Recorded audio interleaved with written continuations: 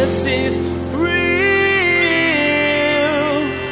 There's power in your name. We find hope when we trust in your ways. We need real.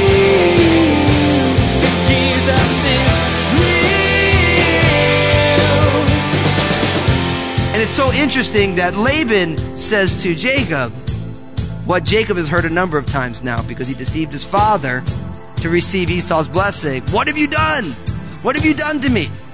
And in the end of the day, what a man sows, that he will also reap. What goes around, comes around. Jacob's getting what he put out there already. Now, obviously, like in all things, God finds a way to work this together for good, and we're going to see how, but this is a total mess. When you roll a small ball of snow around a snow-covered yard, it grows bigger and bigger as it gathers more snow. We could say the same for sin. The more deceit or anger we put out there just adds to the sin pile. As Pastor Daniel takes us through Jacob's dealings with Laban, we'll hear how Jacob's previous lies come back to haunt him, even though he's moved on. Now, here's Pastor Daniel in the book of Genesis, chapter 29, verse 1. with part one of his message entitled Jacob, Rachel, and Leah. Jesus is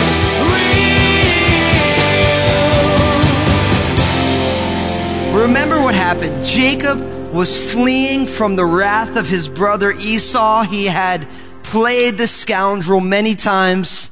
His mother sent him away really for two reasons. One, you need to go because your brother Esau is comforting himself by planning to kill you once your father Isaac dies, so we want to save your life. And two, we don't want you to marry one of the Canaanite women.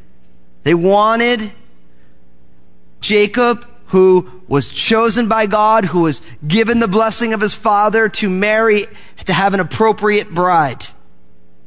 An appropriate bride. And so he heads on out. Remember, when we studied this, that he ended up in this place called Bethel in the middle of the wilderness, all by himself, with his head not resting on a nice Tempur-Pedic pillow, ergonomically correct for maximum spinal comfort or anything like that. He had his head on a rock pillow in the middle of nowhere, and he receives this revelation that we call Jacob's ladder.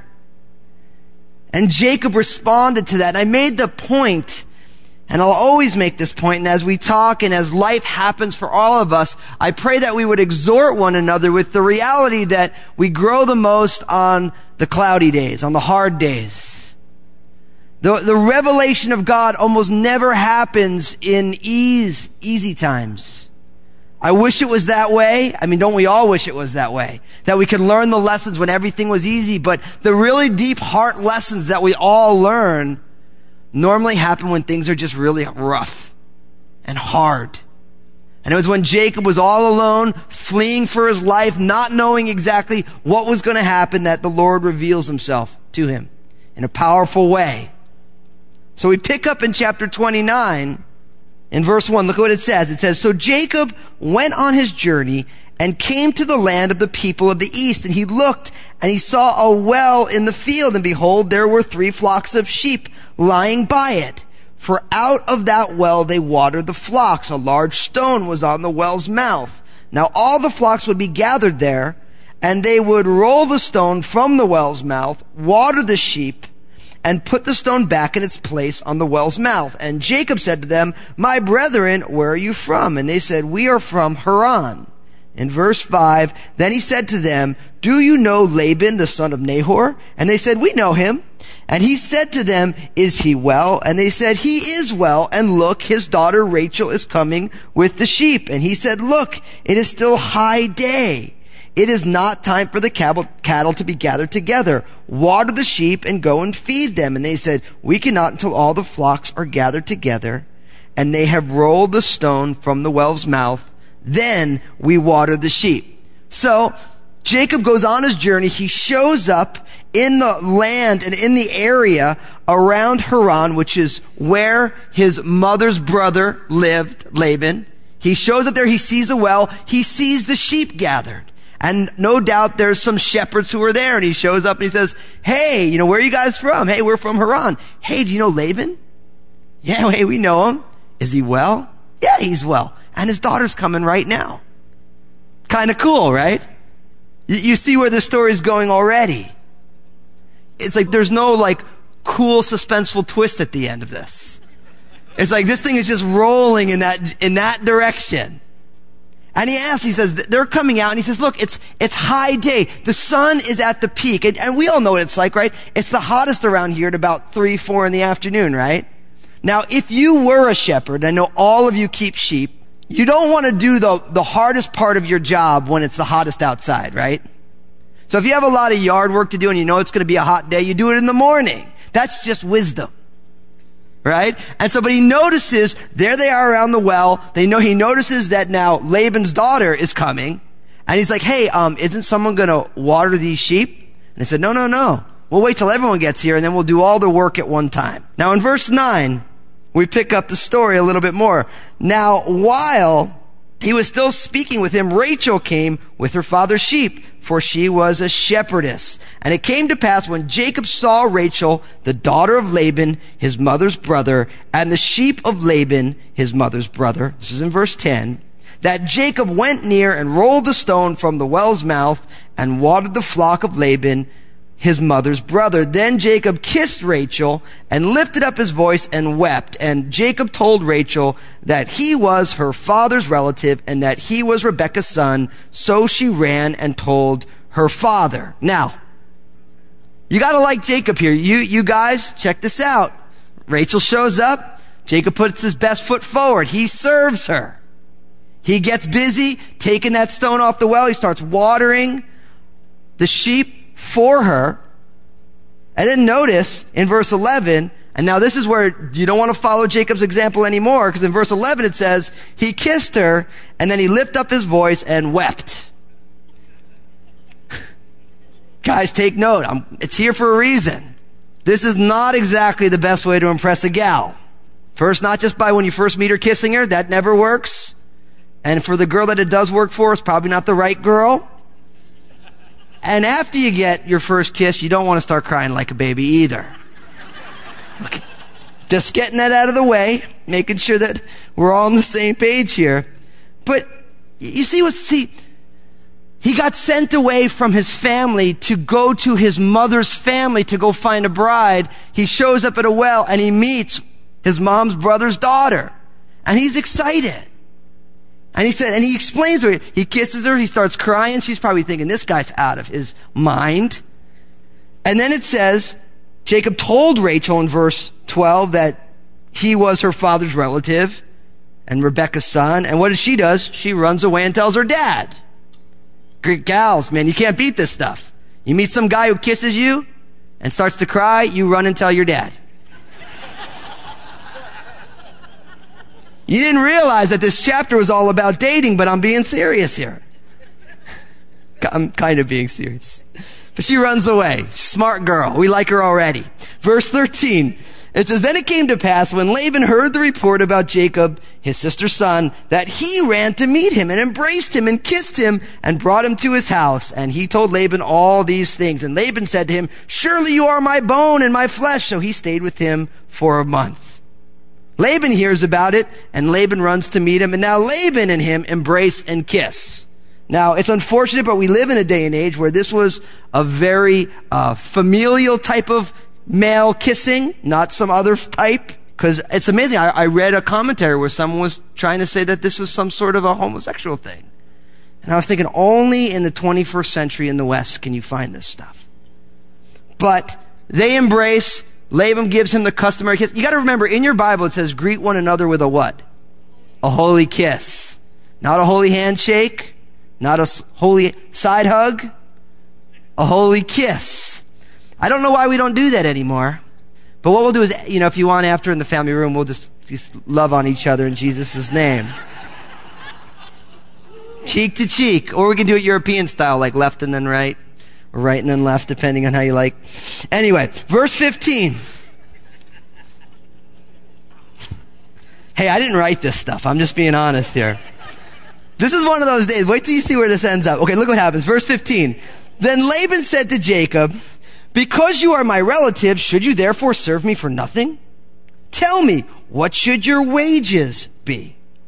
Now Laban had 2 daughters. The name of the elder was Leah, and the name of the younger was Rachel. Leah's eyes were delicate, but Rachel was beautiful of form and appearance. Now Jacob loved Rachel, so he said, I will serve you 7 years for Rachel, your younger daughter. And Laban said, it is better that I give her to you than I should give her to another man. Stay with me. So Jacob served 7 years for Rachel, and they seemed only a few days to him because of the love that he had for her. So Jacob is staying with Laban, and Jacob's not trying just to be a couch surfer, just, be the guy who's on the couch, who does nothing, just stinks up the place, eats up all the food. But he had a work ethic. And so he's like, listen, he starts serving, working for Laban. He's a man of industry in his heart. And so Laban says, listen, I don't want you to work for nothing. He realized that a workman is worthy of his hire. Don't want to slave you for no reason. So what shall your wages be?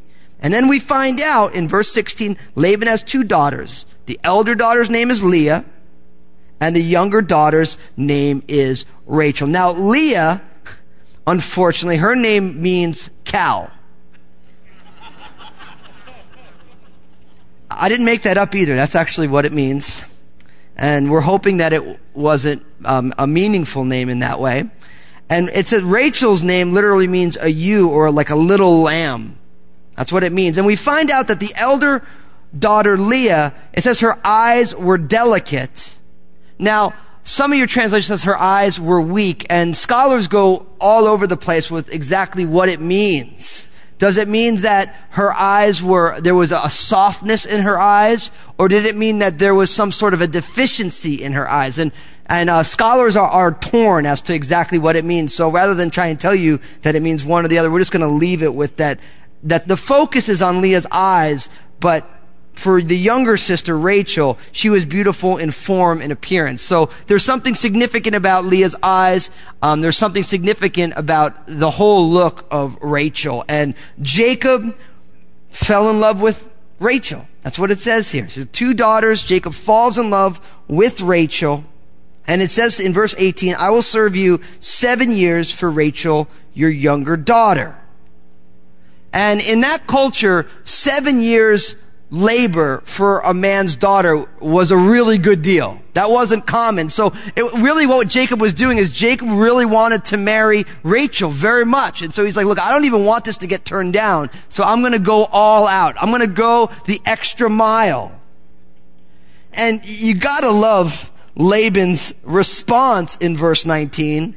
Not exactly a vote of confidence. It is better that I give her to you than I should give her to another man. Kind of being like, well, you're better than most other guys, so okay. Now, dads, not good enough for your daughters.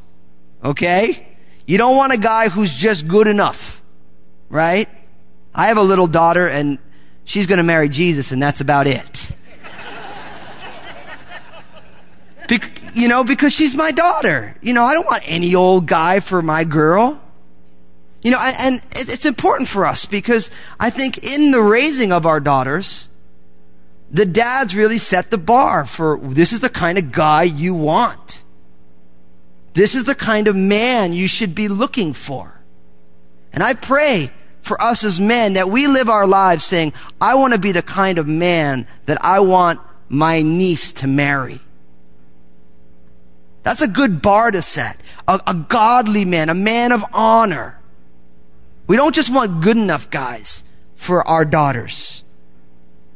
Now, but you gotta love Jacob, because in verse 20, it tells us this. So Jacob served 7 years for Rachel, and they seemed only a few days to him because of the love that he had for her. And I love this verse.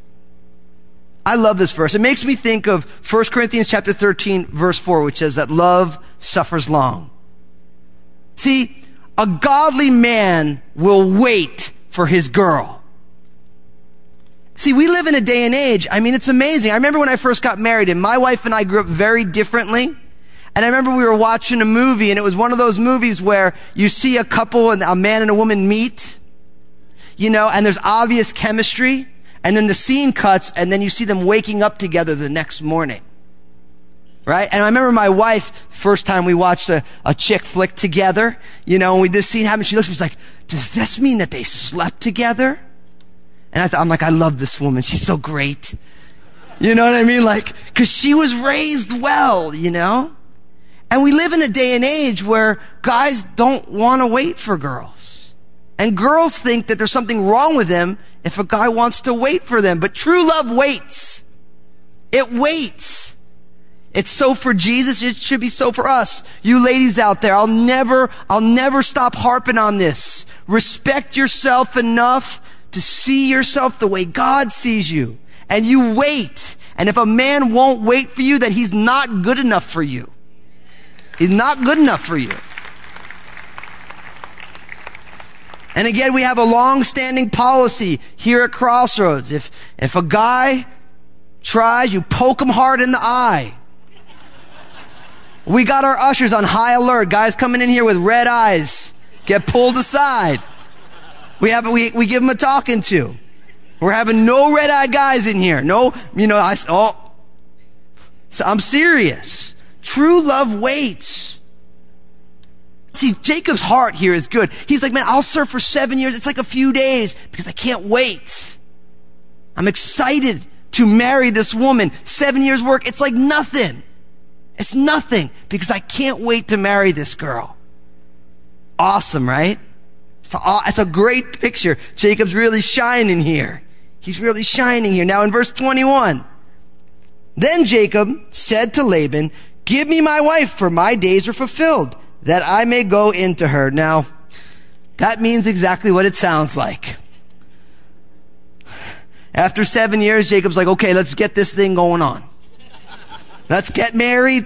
Let's do this. In verse 22, and Laban gathered together all the men of the place and made a feast. And now it came to pass in the evening that he took Leah, his daughter, and brought her to Jacob. And he went into her, and Laban gave his maid Zilpah to his daughter Leah as a maid. So it came to pass in the morning that, behold, it was Leah. And he said to Laban, what is this that you have done to me? Was it not for Rachel that I served you? Why then have you deceived me? Oh, this is a mess, right? Think about what's going on. Laban, it's time. 7 years are done. It's time for Jacob to be married. He calls all the men of the place together. He throws a feast, but yet he prepares Leah for the wedding day. Right? Jacob thinks he's marrying Rachel, but he ends up marrying Leah instead. Now you say to yourself, well, why is that possible? Because in that culture, women wore full veils. Let's see, women who get married have a veil. But you ever notice that at every wedding, the veil gets pulled back?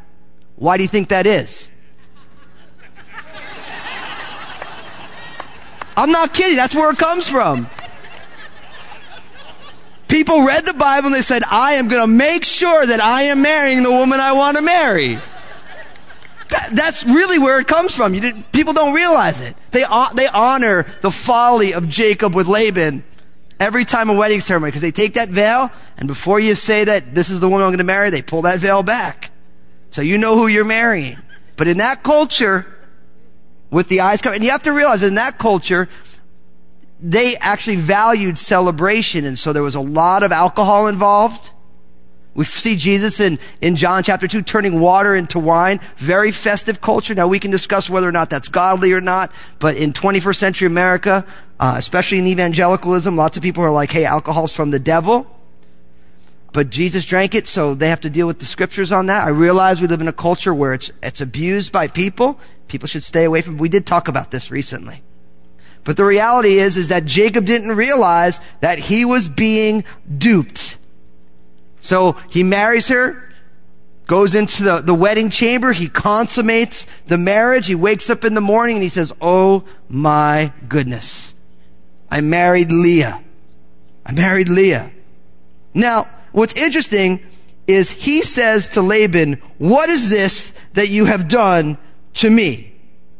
And it's so interesting that Laban says to Jacob what Jacob has heard a number of times now because he deceived his father to receive Esau's blessing. What have you done?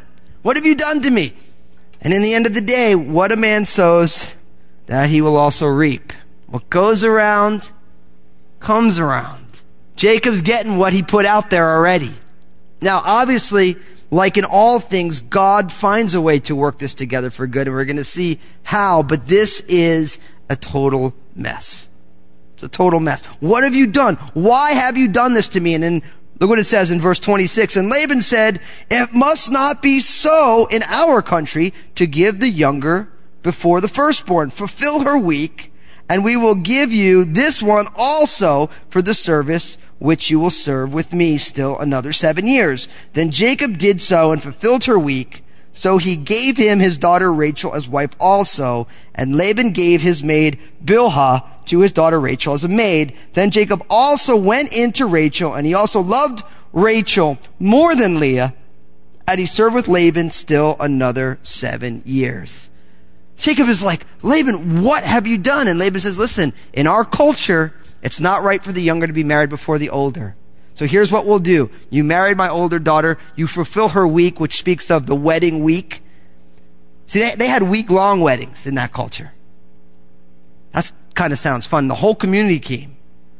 He says, once the wedding week is done, then I'll give you Rachel to be your wife as well. And then you'll work for me another 7 years. So what Laban does in effect is he gets both daughters married off, and he gets 14 years worth of free labor. That's what he did. So sure enough, it says that Jacob fulfilled the week. He married Rachel. He consummated that marriage. And now he works another 7 years. Now, if you notice, and I skipped over these on purpose, in verse 24, when Jacob married Leah, Laban gave his maid Zilpah to Leah as her maid. And then we also find out that in verse 29 that Laban gave his maid Bilhah to Rachel as her maid. That's going to be important for where we're going to go right next. Now, people here right now, if you're reading the Bible ever, you read this stuff and you say to yourself, what is up with this polygamy? I mean, Laban literally just gave both his daughters to be married to the same man. Now, I always like to tell people that in the Bible, just like on your news program, narrative is not normative. What that means is when the news program tells you that somebody went into a movie theater and shot bullets everywhere and killed people, that doesn't mean that they condone the action. They're just reporting the facts. So in the Bible, when you see these things, just because it's being reported doesn't mean that God is putting his stamp of approval on these things.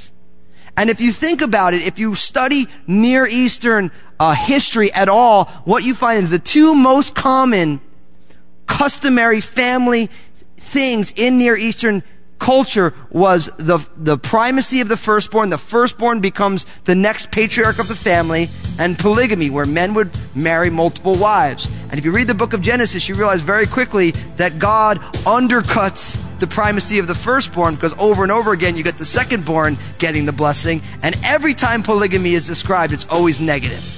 Why? Because the ways of God is always subversive to certain aspects of the host culture. Jesus is real. Jacob loved Rachel and was willing to work 7 years for her father. But Laban gave him Leah instead, deceiving Jacob. What Jacob sowed, he reaped. When he married Rachel as well, Pastor Daniel noted that just because it's in the Bible doesn't mean it has God's stamp of approval. God is doing some amazing things with Jesus is Real Radio. It's our vision to see Jesus is Real Radio on more radio stations worldwide and to help change lives across the globe. You can help see this vision come to life by sending a gift of any amount to 7708 Northeast 78th Street, Vancouver, Washington, 98662. Again, to send a gift of any amount to Jesus is Real Radio, simply send your gift to 7708 Northeast 78th Street, Vancouver, Washington, 98662. Facebook, Twitter, and Instagram have become a regular part of our everyday lives. And we want to be sure to encourage you to check out Pastor Daniel's Facebook page, Twitter feed, and Instagram. Log on to JesusIsRealRadio.com and follow the links. Pastor Daniel shares 2-minute video messages throughout the week on his Facebook page. Log on to JesusIsRealRadio.com and follow Pastor Daniel. Make sure and tune in again as Pastor Daniel will share about Leah and Rachel's competition to bear children for Jacob. Even though it seems like a mess, God will still find a way to bring blessing and bring glory. There's more to come from Pastor Daniel's series entitled Patriarchs. Please glance at the clock right now and make plans to join us again for another edition of Jesus is Real Radio.